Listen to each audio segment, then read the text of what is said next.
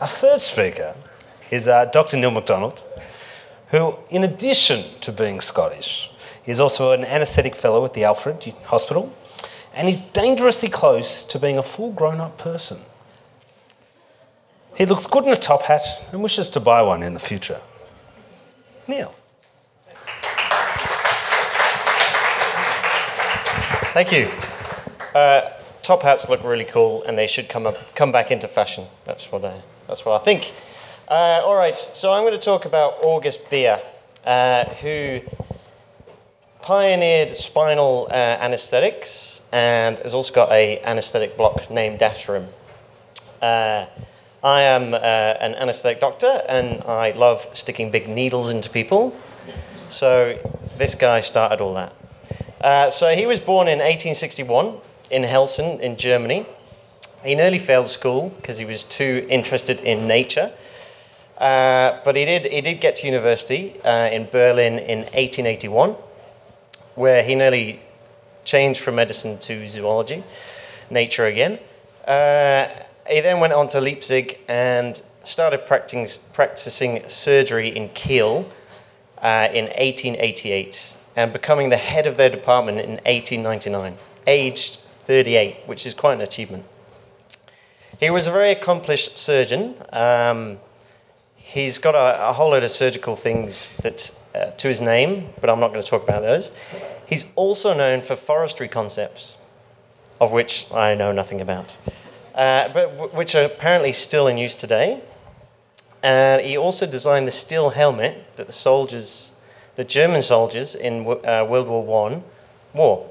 So he was a man of many talents, and he also opened Germany's first school of sport in Cologne. Now, I'll just quickly talk about spinal anaesthetics, if anyone knows anything about it. They're basically used for, most commonly, cesarean sections, or surgery on your legs, or surgery just below your belly button. So widespread, and it avoids having a general anaesthetic. And that was his thoughts back in the day, because general anaesthetics were really quite dangerous then. They're very primitive. They used things like chloroform or ether, and there was a lot of side effects. So there'd been a lot of work with cocaine, which is actually a local anaesthetic, by a guy called Karl Kohler.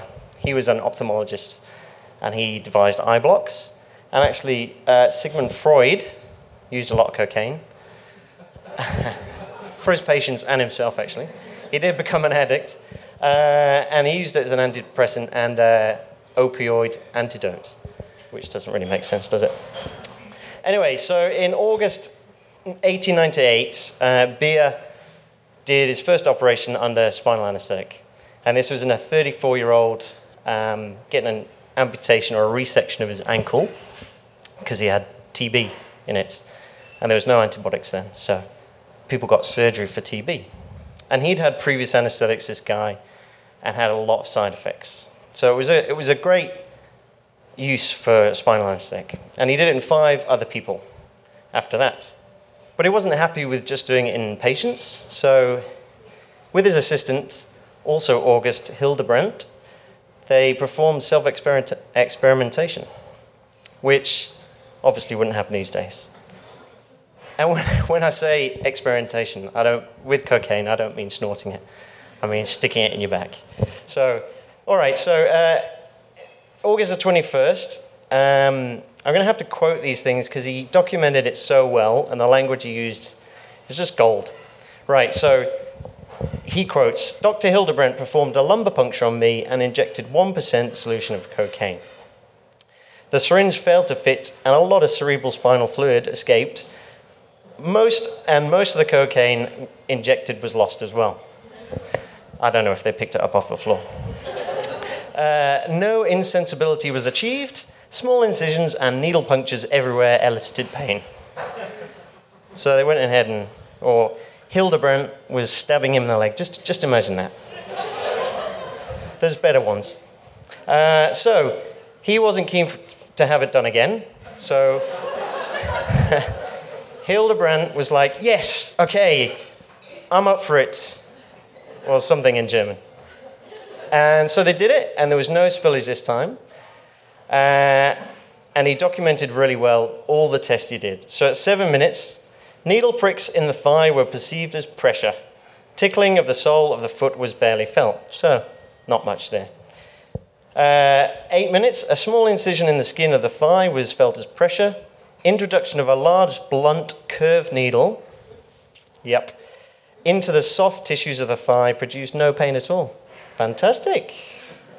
10 minutes, a long needle was pushed down to the femur. Wait for it.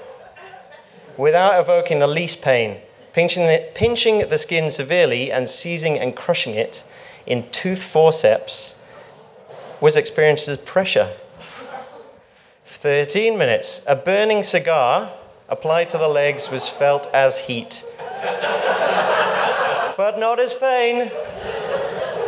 18 minutes, strong pinching was hardly felt at all below the nipples. I don't know if they did any tweaking. 20 minutes, this is where it gets good. Avulsion of pubic hairs was felt simply as elevation of a fold of skin. But avulsion of chest hair above the nipples, obviously a very important line, on the contrary, was very painful. 23 minutes. A strong blow to the shin with an iron hammer did not provoke pain. Hang on. 25 minutes. Strong pressure and traction on the testicles was not painful. 32 minutes. Needling down to the femur again. Seemed to like that one. And strong pressure on the testicles were not painful. And by 45 minutes, pain sensibility began to return. So it only lasted 45 minutes, which I'd just like to point out, we don't use cocaine anymore in spinals. So if anyone's pregnant, just about to have a kid, that's not what we do, all right? It lasts longer than 45 minutes, and we don't hit you with hammers. Maybe. So then he goes on to say, after performing these experiments on our own bodies, we proceeded without feeling any symptoms to dine and drink wine and smoke cigars. Just imagine it. He then said he went to bed at 11 p.m., slept the whole night, awoke the next morning, hale and hearty, and went for an hour's walk. Hildebrand, unfortunately, did not. He was restless all night, and let me just turn the page here.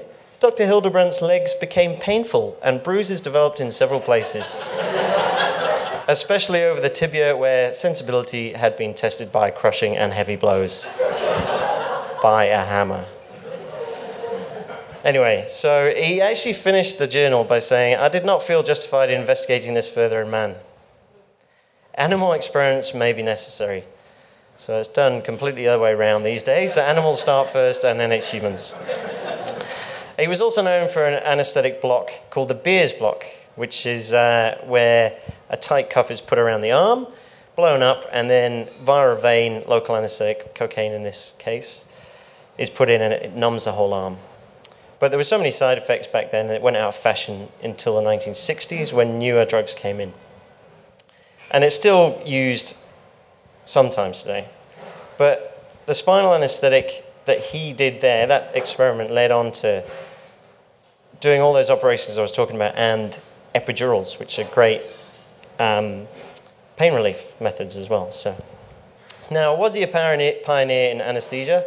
Yes and no.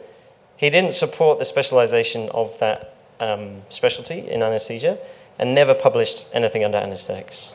He's quoted to say, in America, they have preferred anesthesiologists. Even in Germany, this institution is often practiced. I can't think of anything more boring. Which is a bit harsh.